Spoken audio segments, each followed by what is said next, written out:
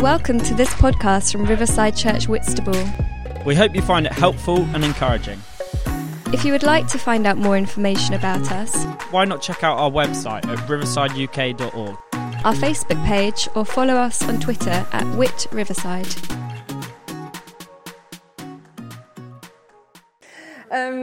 Great. It's lovely to see you all this morning. Well, today we're coming to the end of our Greater series, which has been based in the book of Hebrews. Have you been enjoying that? Have you liked it? Yeah. You've been watching it online if you haven't actually been here? Well, to remind you that this letter was written to the early followers of Jesus who were suffering because of their beliefs. And so the author was writing this letter to encourage them to stand strong in their faith. And there were two main goals of the letter. Let's just remind ourselves. The first one was to show that Jesus was greater than anyone or anything. And because of this, Jesus was worthy of all of their trust and their devotion. And it was also to challenge the readers, as I said, to stand firm and remain faithful to Jesus throughout all the persecution that they were suffering. So over the past few weeks, we've looked at all the different topics. We haven't gone like verse by verse through Hebrews. We've looked at the themes, haven't we?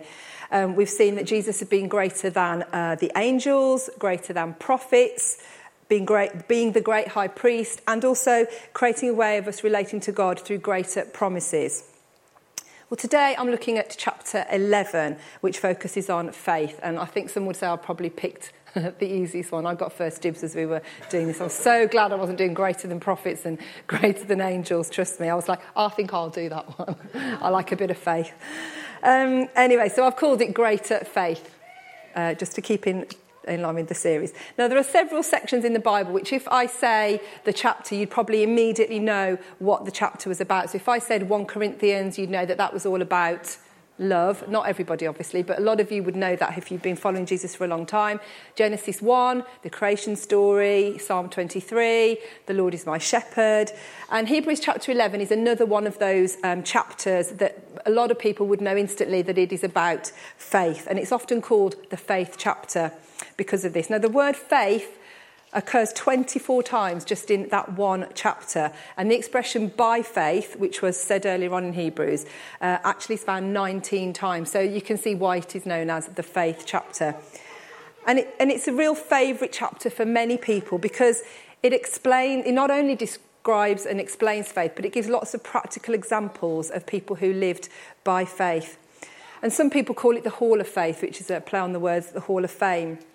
And the whole chapter encourages us to have enduring faith. That's what it's all about. And to be encouraged by the people from the Old Testament who had this enduring faith.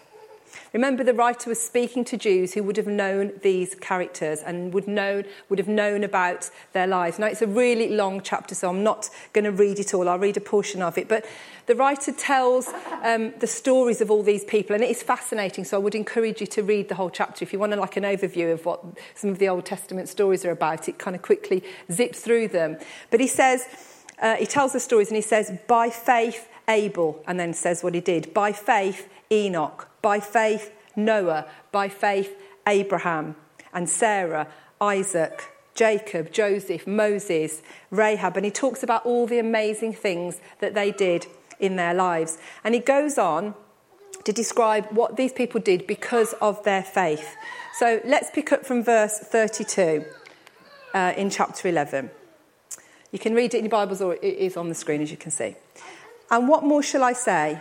I do not have time to tell about Gideon, Barak, Samson and Jephthah, about David and Samuel and the prophets, by James, who through faith conquered kingdoms, administered justice and gained what was promised, who shut the mouths of lions, quenched the fury of the flames and escaped the edge of the sword, whose weakness was turned to strength and who became powerful in battle and routed foreign armies. Women received back their dead, raised to life again. There were others who were tortured, refusing to be released so that they might gain an even better resurrection. Some faced jeers and flogging and even chains and imprisonment. They were put to death by stoning. They were sawed in two. They were killed by the sword. They went about in sheepskins and goatskins, destitute, persecuted and mistreated. The world was not worthy of them. They wandered in deserts and mountains, living in caves and in holes in the ground. These were all commended for their faith, yet none of them received what had been promised, since God had planned something better for us, so that only together with us would they be made perfect. So all of these people had amazing faith. And like I said, I would encourage you to go back if you just want to understand their story. So they got a mention in the Hall of Faith. But why did they? Why was it so important for the writer to create this long list of people who lived by faith? And what was he trying to say to his readers? I think looking at people who have gone before us in any circumstances really helps us, doesn't it, to believe that we can do the same thing. When we know that people have pushed through tough times and through persecution, it gives us the courage to say, I think I can do that too, because they've done it. I understand what they've done, and I think I can do that too. And then often we adapt our lives and we go, I'm going to follow that model. So this is what the writer was doing. He was saying, remember those heroes of the faith, the ones that you've had stories told to you. Remember the Jews would have had stories passed through the generation. They didn't have like the Bible that you would pick up, but they would have talked and talked and talked about these heroes of the faith. And so when he says remember, they would have known. They would have known about Noah and they would have known about Moses. So that's the context of why he was saying that. He gives them a little reminder, but he's saying remember them and remember the courage and the faith they had, so that you too can stand strong. Copy the lives that they lived. Some people call them giants of the faith, but actually they were just people like you and me. They were ordinary and normal people, but they chose to put their faith into action, and then they lived accordingly. So we have this long list of people who lived amazing lives that were led by their faith. And we also have many heroes of the faith from modern times, don't we, that we can perhaps look at. I mean, there are so many. Just to mention a few, there's Hudson Taylor, who at a very young age sailed across to China and set up the China Inland Mission, which is massive and has reached so many people and trained so many people. Corrie ten Boom, who I think is definitely a hero of the faith, who chose to forgive the soldier who murdered her sister when she was faced with him years later. She chose to forgive him for that. Jackie Pullinger, who at the age of 22 went over to Hong Kong and chose to, step into her faith and minister to the homeless and the drug addicts in the walled city that nobody wanted to know, and she's still doing that today at the age of 77. William and Catherine Booth, who founded the Salvation Army, and you all know what they did. And through Open Doors Ministry and other like-minded people, we read about and hear about all the story of the people today all across the world who are being persecuted for their faith, for things that we could know nothing about. And I'm sure you've actually got people in your own life, if you just pause to think, who've inspired you to keep going, who've inspired you to have faith and to stand strong. But when you read about these people in Hebrews, it's quite a lot of people and a lot of amazing things they did. And you might be thinking, well, that's just not me. I am not like that. I am just little me, and I'm very ordinary. But I want to suggest today that we are all heroes of the faith. And we can all do the same things that they did, and our lives can have the same kind of story. Faith is not an exclusive gift that's gifted to just a few people. It is an invitation to all of us. But what does it mean to have faith or to live by faith? Because it can conjure up a lot of things in our minds. A good friend of ours called Steve Burnhope, who is a great writer and a theologian, recently challenged me to think about what faith really was. And so I'm leaning on some of his writings today for this talk. So today I want to explore together, all of us, what it means when the writer of Hebrews says he wants us to live by faith. Rather than just read it, I want us to really think, what does that mean? The Bible is clear that a key part of the Christian life is to have faith. It says in Hebrews chapter 11, verse 6, without faith, it is impossible to please God. But what is faith, and what does that even mean? So I want to start by looking at some assumptions that Christians may make, or things we may have been told to believe about faith. The first wrong assumption, in my opinion, is that faith is to do with absolute mental certainty. That having faith means never having any doubts in your mind. And this is consistent with how the Living Bible translated Hebrews chapter 11, verse 1, which says, what is faith? It is the confident assurance that something we want is going to happen. It is a certainty that what we hope for is waiting for us, even though we cannot see it up ahead. But this translation doesn't actually help us understand the real meaning of the word faith. It says that you have to completely believe that God will do what he says in his word. Meaning you find a verse, you claim it, and you refuse to allow for any other possibility in your head. But the trouble is, the outcome of that understanding of faith means that if it doesn't happen, where does that leave you? And is that the reason? Because you didn't have enough faith. And I think this context of faith is a bit like walking a mental tightrope that you could fall off at any moment if you don't have the right level of faith. And I think it can create anxiety in us. The second wrong assumption we might make is that having faith is like a power to make things happen, and that lack of faith will stop something happening. This idea that faith has power is based on the assumption that God has put some kind of cosmic law in place and that he's bound to act by it. So if we have faith, then we'll get it. And you'll often hear people say, won't you, that to receive we have to ask for, and there has to be faith involved, either by the person praying or the person being prayed for. So if that's right, and I'm asking you to step back and look at some of these assumptions that we've always made. If that's right, the only reason we don't get what we ask for is through a lack of faith, either by the person praying or the person being prayed for. And that's not a great conclusion to come to, that it's based on us in any way. And the third wrong assumption is that having faith is about quantity, that faith is measurable on a scale, with perfect faith at one end and no faith at the other. And if I asked you today, if there was a poll, I'm not going to ask you, but if I did ask you, do you think you've got a lot of faith? And it might be different for different things. You probably would score quite low and you'd probably say, no, I don't think I've got a lot of faith. And it might depend on what day of the week I ask you. So I just want to use the analogy of GCSEs just to help us.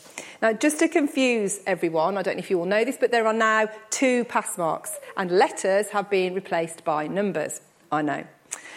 Let me explain. A standard pass is a grade 4 and a strong pass is a grade 5. Got that? 9 is the highest mark you can get and 1 is the lowest, like you haven't really turned up to the exam.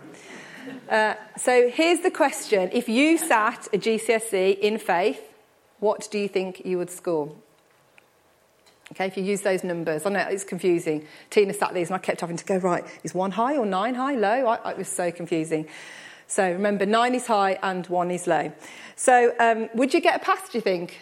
Would you get a strong pass or just pass? Would you just be underneath? Where would you put yourself? And how do you even know whether you've reached the pass mark? What are you even measuring your faith by? These are things that I think we do need to ask ourselves. So it makes you wonder how some of the people in the Bible got on, doesn't it? So let's just have a look. So Jesus himself, what do you think we'd give him? I think he'd probably have to be a 9, wouldn't he? At least. A 9++ if there was such a thing. And then we'll look at the Apostle Paul. He did write most of the New Testament. So, what do we think about him? But then again, he didn't get healed, did he, from that thorn in the flesh that he prayed for 3 times. That bumps him down a bit. I think, should we give him a 7? Give him a strong 7. See, it's hard. And then there's the disciples, the beloved disciples. What would we give them? 2. Well, didn't Jesus say, "Oh, ye of little faith," to the disciples? But then, wasn't it the disciples who he kind of chose to build the church on? I think we'll give them a 5. Generous. Now, I am being a bit flippant here, but can you see what I mean? We don't do this, obviously. We don't go around our lives thinking, what grade would we give that person? But we probably grade ourselves on what we think our level of faith is. So all of those ideas that I've just said aren't actually great biblical understanding of what faith means. They are ideas that have got passed around in the charismatic world and then we've latched onto different things. And I think then we build kind of a mental picture of what we think faith is and then we stick with it because we just hear bits and pieces. And you might say, well, what does it matter if we're encouraging everyone to have faith? It doesn't matter really, what different people think. But I think it does. And I think a lot of harm is done sometimes when people don't understand what faith means and how that relates to whether they're healed or not healed, or whether the person they're praying for, or in their own life, what they're believing for. So that's what I just want to look at today. It sometimes can offer a convenient explanation if someone doesn't get healed, and I think it makes us feel better sometimes. And I'm not saying we all do that, but you might have heard these echoes in your lives when you've heard people talk about faith. So let's have a look. I think that, just to remind, when we talk about faith being that measurable thing and whether we have it or it doesn't make God look very good. Because it's saying that Jesus died enough, loves us enough to die on a cross, but we've got to pass some kind of a test in order for him to answer our prayer. So it would be a bit like God dangling a carrot on a stick and saying, if you do this, you can have this answer to your prayers. And it turns God into an answering prayer machine, and it becomes very transactional, becomes a mechanism and not a relationship. And I think we often put our faith in faith and not in God. So the idea that faith is a simple mental certainty, just that alone means that we mustn't have questions or doubts or fears, because if we do, that jeopardises the outcome of what we're feeling. It's like putting petrol in your diesel tank. Has anyone done that? Or diesel in your petrol tank, obviously. And all of these ways of thinking are describing a God who would deal with us transactionally and would be basing everything on laws. And actually, our God does not base what he does with us on laws. In fact, he says the opposite. It's based on love and grace. And I think some of the ways we think about faith can leave people feeling a failure. And I know that I have done in the past.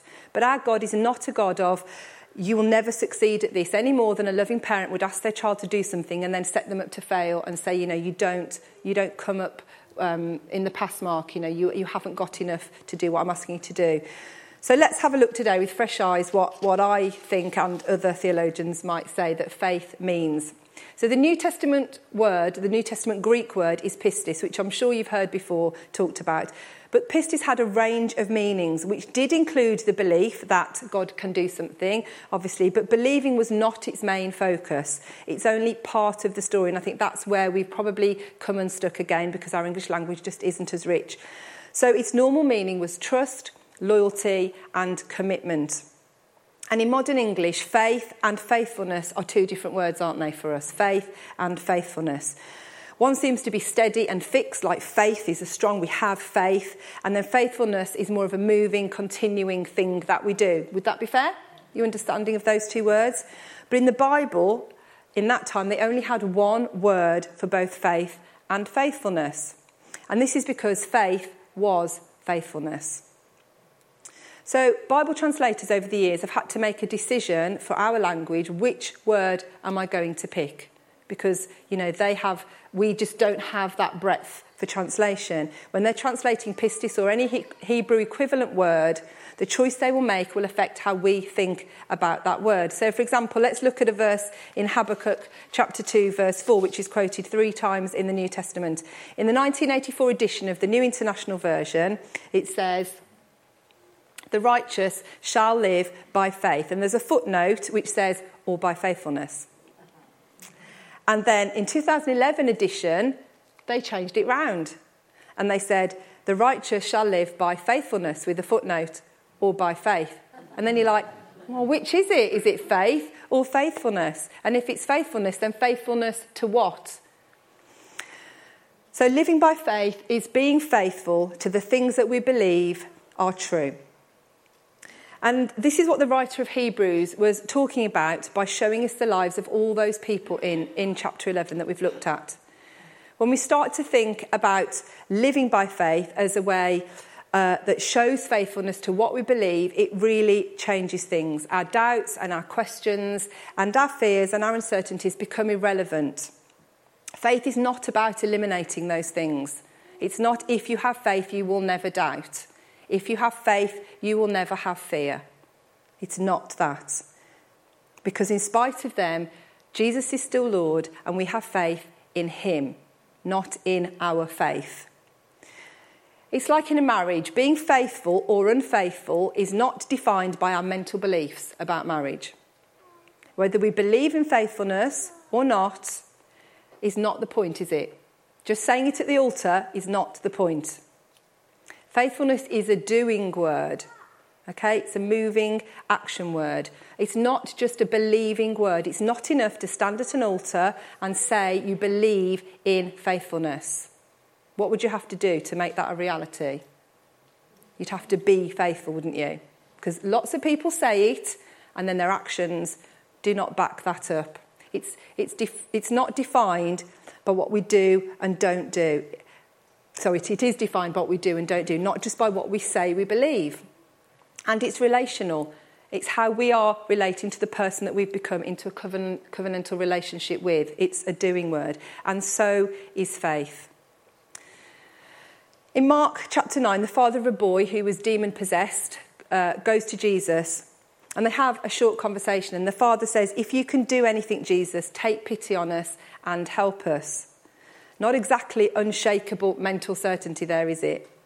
If you can do anything. Our credibility in the prayer meeting, I'm sure, wouldn't be very good if we started every prayer with, "Dear Lord, if you can do anything, please will you?" There was no certainty by that man. And then Jesus said, "Everything is possible for one who believes." So Jesus' focus was simply on the man believing what was possible. And the father responds with an amazing statement. He says, "I do believe, help me with my unbelief." So it seems like a high score on the faith scale and unshakable mental certainty was not what Jesus was looking for on that day. And the presence of some unbelief by that man, by that father, was absolutely fine for Jesus. It doesn't seem to be a problem to him. Jesus simply encouraged the man to believe that something was possible, that God could do it. And that brings us to the other side of the coin. The opposite of faith is not just too little faith on a faith scale. Remember that faith scale? The opposite of having faith is not just having less faith. The opposite of faith is deliberate unbelief. It's an unbelief that says God can't do this. God is not able to do this. It's impossible. And it's a refusal to believe.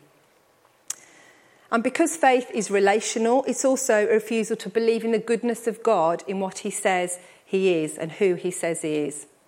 Which is why it says in Matthew 13 that Jesus only did a few miracles there because of their unbelief.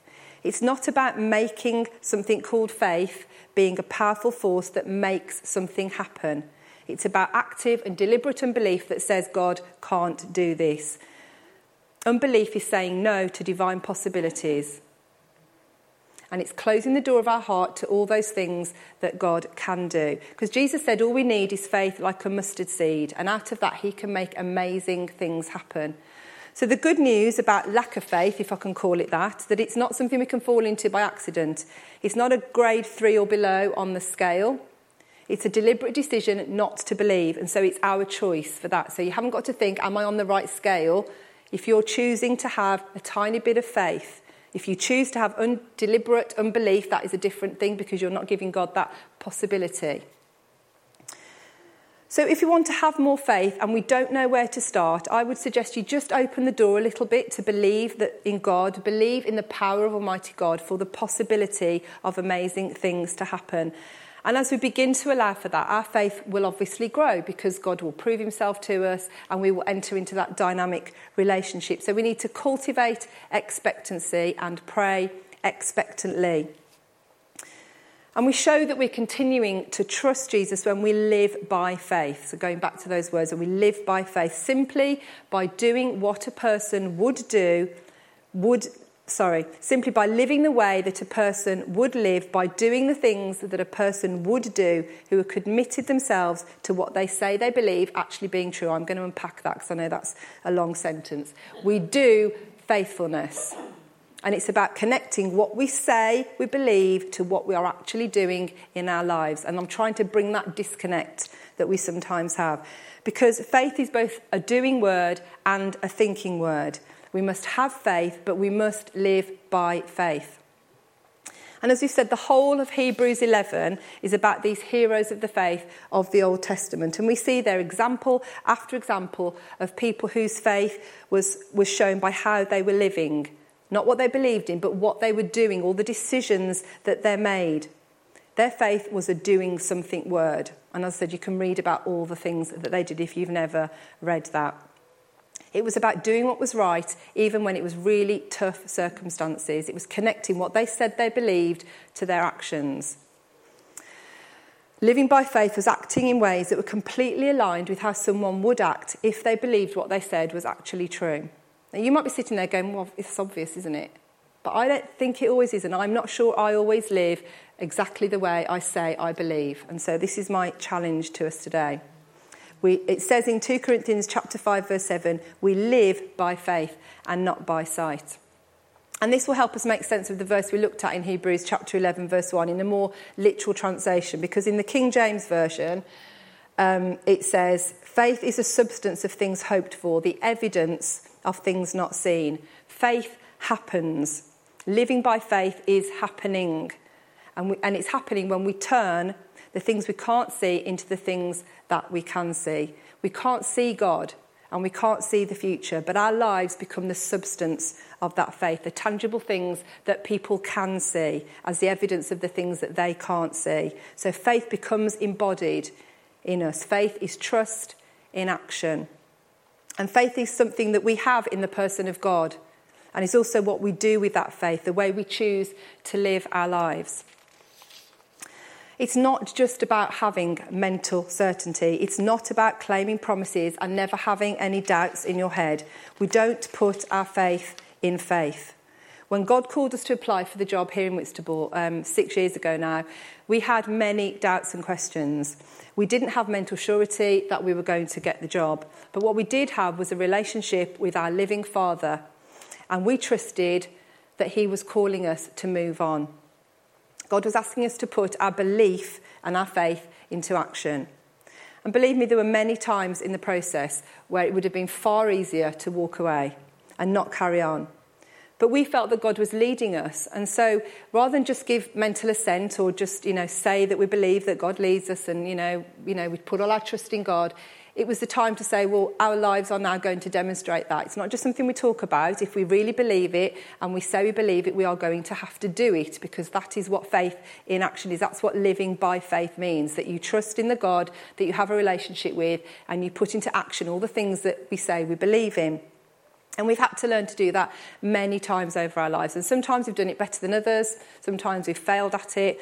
But there was no point for us in just giving lip service to our faith and just saying one thing. For us, living by faith is being all in. And you're all in when it's costly, when it doesn't make sense, when you'd rather do something for yourself than do something for someone else, when you'd rather buy something for yourself or myself rather than give our money away to something else. That's when we have to push through and we have to put our money where our mouth is, so to speak, and say, what I believe in, I'm actually going to do. I will live by faith in the God that I have a relationship. Otherwise, what is the point? What's the point in is just saying we have faith, but there's no evidence of it in our lives. There's nothing for anybody to see. What difference is it? I'm not in it to just be in a cosy Christian club. My life has to make a difference to those around me. That's what Jesus wants. Well, there is no point. We can't just have mental assent to faith. It has to be embodied. And I think Hebrews 11 encourages us to have a faith that is embodied and is an action faith, like those people who, when the chips were down, made amazing, courageous decisions to follow God. Every single time. I mean, it is astonishing some of the things that they did by faith. And I don't always do this, and I'm sure you're sitting there thinking, it's really hard to do it all the time. Of course it is, and of course we'll fail, but we have to keep on trying to link what we say we believe with what we're actually doing. So what is a person of faith? I believe a person of faith is someone who is living in ways that are visible evidence of what they say they believe actually being true. I'll say it again. A person of faith is someone who is living in ways that are visible evidence of what they say they believe actually being true. I honestly believe that a life lived by faith and in faith is exciting and is something worth living for. And I'm going to give some examples of what that might look like. And as I'm going through, I just want you to, ask God to search your heart and let you know if there are areas where you think, actually, I need to embody this more. I need to link what I say with what I'm doing and how I'm living my life. Am I living my life by faith in every single area? So a person of faith is someone who aligns their diary with the belief that God's story is true. So do you prioritise for Jesus in your life? Do you prioritise to come to church regularly, to go to a small group, a place where you can be known and where you can be discipled and be encouraged and known, and be known to other people and share your life? Do you prioritise to spend time with God on your own, reading the Bible, meditating, listening to worship? Do you make space in your diary for other people, or is it all about you? Are you able to respond to someone in need, or is your diary so jam-packed? Now, I appreciate we've been in a pandemic, but I would encourage you to still look at your diary, because that will tell you, where am I spending my time? Is it all about me, or am I prioritising my faith and having space to respond and doing all of those things that I just said? So that's just something to think about. And if you can't do that now because you've had lockdown and you think your diary's all over the place, in a few months' time, go back and look at your diary and think, am I prioritising? Am I putting into action the things I say I believe? Is my diary aligned like a person who's living by faith would? A person of faith is someone who aligns their resources with the belief that God's story is true. And this is something I'm passionate about, because it's often one of the hardest things I see for people to do, and yet it's so freeing. So a few questions for you. Do you give generously and sacrificially to God, church, other people? Or is your money your own to keep? Does the first fruit of your labour go to God for him to use and to purpose, or does it go to yourself? Do you trust God with your finances, all of your finances? Or is that something you think God can't touch? Because, you probably know a bit better about money than he does. Are you generous with your money? Being able to give it freely to whoever needs it? Or are you more worried about what you've got, and so you think, I need to, look after this myself? God does not need our money, but he does want our faith. And remember, faith is an action, not just a belief or concept. Faith is a doing word. We live by faith when we link up what we say we believe with what we actually do. And if you want to grow in faith, I would really encourage you to do it in the area of money. I really would. I can talk to you a lot more about that, but I just really encourage you to make baby steps and to say to God, I realise that my money is not actually mine. The first fruits of this money is yours, and actually all of it's God's. And we try to live in a way that our money is open to what God wants us to use it for. And that's tough, believe me. When there's something that I'd like to buy or a holiday I want to go on, I'm thinking, if you hadn't done that, you could have done that. But actually, if I say my whole life is dedicated to God and I'm all in with God, then my faith has to match it with that verbal faith and that mental assent that I have. It has to have action. So I have to live by faith with my money as much as any other area of my life. And I think it's really important that we don't just cherry pick the bits that we say we're going to live by faith by.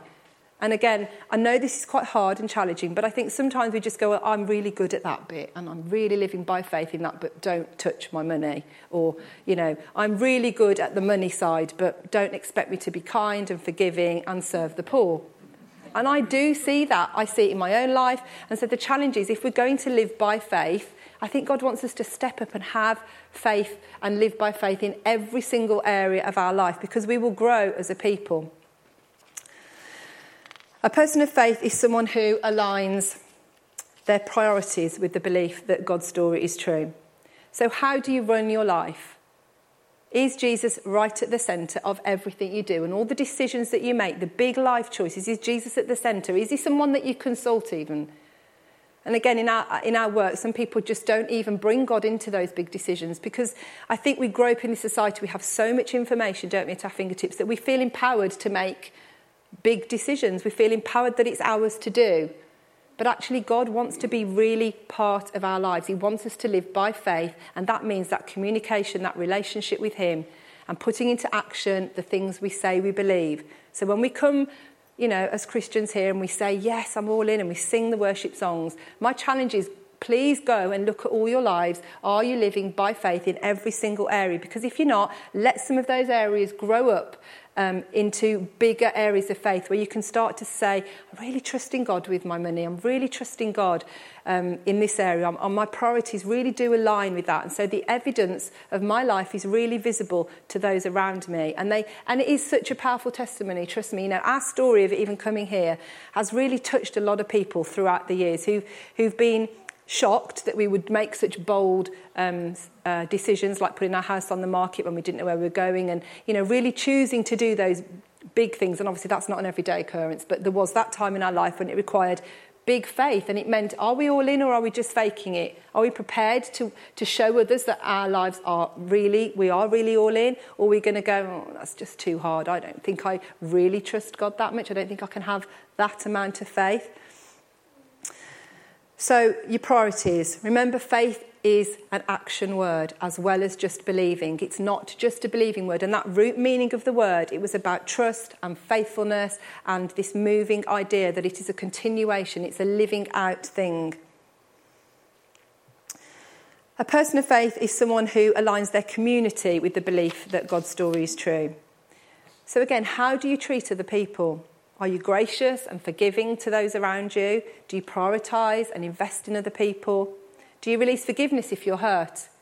Because that's really important. And again, if we say we have faith in God, but we don't, our lives aren't living out this faith, if we don't do those basic things, then I think we all have to question our faith and say, come on, let's encourage one another to live by faith, which means all of these things all the time. Do you look for opportunities to show compassion? Our faith should lead us to the poor and the marginalised in our society. How does that look in your life? And I'm not saying all the time, obviously, but how does it look? Are we living with that kind of feeling that our faith should drive us to those who are the outcast, drive us to the poor and the marginalised and the ones that the world doesn't care about? And I know that we all say it, but do we do it? And I've talked to myself here. Are we willing to put ourselves out for those people? You know, when we'd rather do this, are we willing to say, no, Jesus loves those people, I will go to them. We can't just love the poor and the marginalised in our hearts and not do anything about it. Can you see the difference? We can say, of course, we love the poor and the marginalised, but we are not living by faith, by going to them, putting ourselves out, giving them money, giving them a home, I don't know, whatever it would take. And we simply can't just say, actually, that we're following Jesus if our lives don't back that up, if there's no evidence. People of faith are expectant people. So after this pandemic, what are we expectant for God to do? In our own lives, but also as a church community. Are we expectant to see many people come to know Jesus? Are we expectant that people will come back to knowing Jesus who may have walked away in the past? Are we expectant for God to heal our community from the wounds of all the things that have gone on in the last 16, 17 months? The pain and the mental anguish. Are we expectant that God's going to step in and that we will be part of that? Are we expectant that our own lives will see fruit in the next season? Are we expectant that God will answer the prayers of our hearts? And people of faith believe in possibilities because they believe in the God of the possible. So do we believe actually that God is able to do anything? Do we believe that everything and anything is possible with our great big God, the God who hung the stars and the moon in space, who created each one of us? Do we believe in the God of possibilities? And then, do we align our actions with that faith? Are we living in a way that shows the outside world that we believe in a God of the possible and the impossible? And which is which, really? And people of faith never doubt that God wants to heal. But they always put their faith in God rather than in the healing. So let's be a people who keep having faith in a God who heals. And what does that look like? You say, okay, well, that's what we say. Do you remember? We say we have a faith in the God who heals. What does that actually look like? Well, it means that we keep on praying for the person at work who says they've got, some kind of illness. We keep on praying for our neighbour. We keep on praying for our family member, even when we don't see the healing, because we believe in a God who wants to heal. And when we struggle with questions and doubt, we ask God for help. Remember? Help with my unbelief. And then we go again. We pray again. We keep on believing and we keep on praying, recognising that ultimate healing comes as we're united with Christ. And that's not ours to choose, but we keep on praying in faith. And lastly, people of faith keep on trusting God, whatever the outcome. And this brings us back to what the writer of Hebrews was saying. Whatever life throws at us, whatever curveballs, whatever situation we're in, whatever hardship, we keep on having faith. When we're disappointed, when life's really rubbish, we keep on trusting in the God who loves us so much. And I want to encourage all of us to keep expecting and to be a people of faith. Be a people of faith who keep choosing to align our lives with the things we say we believe in. Remember, faith is this doing word. It's faithfulness. Faith and faithfulness. doing the things that we say we believe in and making our lives look like that to other people. True faith pleases God. Our faith can't just be a hidden belief. It's really important, especially as we're emerging out of this awful time. Our faith needs to have substance for the people around us. I want us to be a faithful, faith-filled people wherever we are, whatever we're doing in the coming months and years. Not just having faith and not just believing in our amazing God, but putting substance in our lives that other people look at and go, what on earth is going on with you? Why do you do those things? Why do you keep praying for me? What is it that motivates you to live like that? And then you can tell your story of the God you believe, the God of the possible, the God of the impossible. I don't want us to be a people or a church that say one thing, but the inside workings of it or the inside of our lives tell a very different story, because that's what the Pharisees did, didn't they? And we all know what Jesus said about those people. They stood on the street corners and said lots of things. They gave lots of mental assent to their faith. They prayed long, elaborate prayers. And what did Jesus say?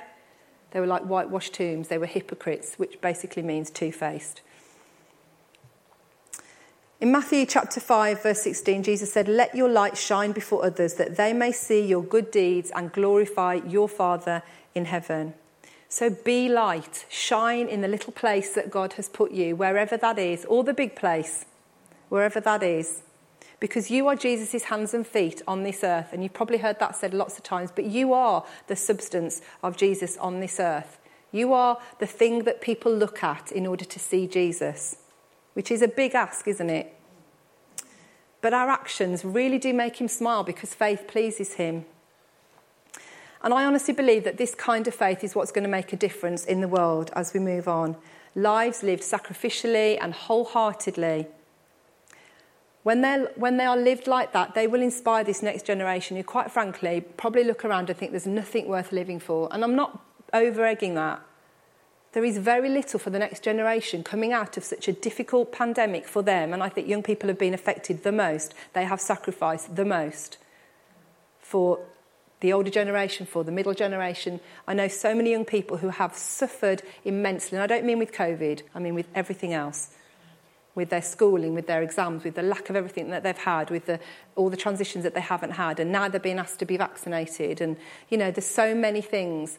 We need to give them something to be inspired by, because quite frankly, with global warming and everything else that's going on, what are they living for if it's not Jesus, if it's not for a greater hope? And who are the people that are going to show them that?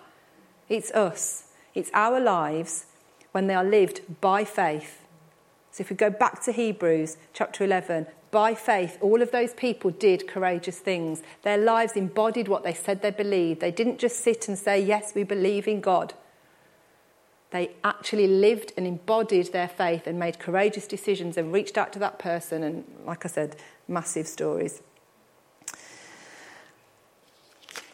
Sorry, I've just gone off-piste. I want to encourage you today, if you've never given your yes to Jesus, if you don't know the Jesus that I'm talking about, I'm sure many of you do, but if you don't, talk to a trusted friend about their relationship with God and ask them, what does it mean to you? Why do you follow Jesus? Maybe try Alpha. If you don't know what I'm talking about or about any of this. Because as we put our trust in Jesus, again, he will enable us. He will give us what we need to live by faith. All the things I'm talking about today, we don't do them on our own. We do them because the Holy Spirit empowers us. And like that man who went to Jesus and said, help me I do believe, but help me with my unbelief. That didn't faze Jesus. He just called him up into that and into the fact that Jesus would be there for him. And so even when we're struggling and doubting, go back to God and say, God, help me with my unbelief, because I want to live a life that embodies the faith that I say that I believe in. And it is a story that's at odds with the culture that we live in, isn't it? And that's just the same for the recipients of this letter. They were struggling. Following Jesus was at odds with their culture. And the writer was saying, you can do it. Look back, but look forward. Take what they did, but look forward and embody a life lived by faith. If you're able, why don't you stand? We get to become part of God's great reconciliation. But we only get to be part of that as we choose to follow him. And he was the greatest person that ever lived. And I can't think of anyone else who I would want to be following and putting my trust in. Mark's going to play, and why don't we just, if you want to, close your eyes, maybe put your hand out and just receive from God this morning. And it's wonderful that we're back in the room and we're able to sing and we're phasing back in. And but, you know, I want us to gear up and I want us to be ready. I'm not saying we've lived a dormant life, but the pandemic has restricted us and we've got out of habits, we've got out of routines maybe that we were doing before about how we live our life by faith. And we've almost become a little bit, I don't know, cosy. I don't know if anyone can relate to that, but a bit like we haven't had to push ourselves really in lots of areas in terms of, you know, meeting people, being hospitable, because all of that's been stopped. And this is the time where I think we need to wake up again and say, okay, God, how do we do that again? And encourage ourselves to live by faith again, being courageous, because the opportunities are going to come and I want us to be ready to do that. Let's get a new vision of who he is today, because that's the thing that will make us motivated. When we know who our Father God is, we believe in him. We don't put our faith in faith. Faith is not the thing. God is the thing we put our faith in, and his ability in us and the Holy Spirit. And if you've recognised areas that when I've talked and you thought, no, that is an area I know I need to grow in. I'm not living by faith in that area. You know, I'm doing really well in the others, but there's just something I can't let go of in this area. Then just ask God to help you and maybe try and release it to God. Release that thing that you think is too big. And say to God that you want to be all in. All in. Not 50%. Let's be an all-in people and live by faith. And if you've never given your yes to Jesus, why don't you just open your heart and say, you know, I don't understand you, God. I don't even know who you are, but I want to know this person of Jesus. I want to know who you are because I can see it affecting the lives of people around me, but I don't know how to step into that. And if you just, like I said, just crank the door open a little bit, Jesus will come flooding in. All you need is faith like a tiny mustard seed. Holy Spirit, just come right now. Fill every person, God.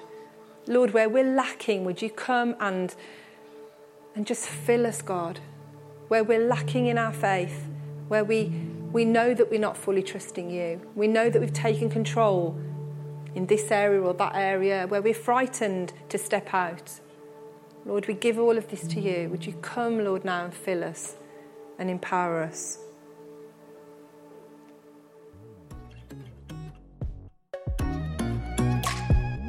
Thank you for listening. If you'd like to contact us about this talk, To hear more or to find out about Riverside Church Whitstable, then visit our website at riversideuk.org. Also, you can contact us through our Facebook page or tweet us at Whit Riverside.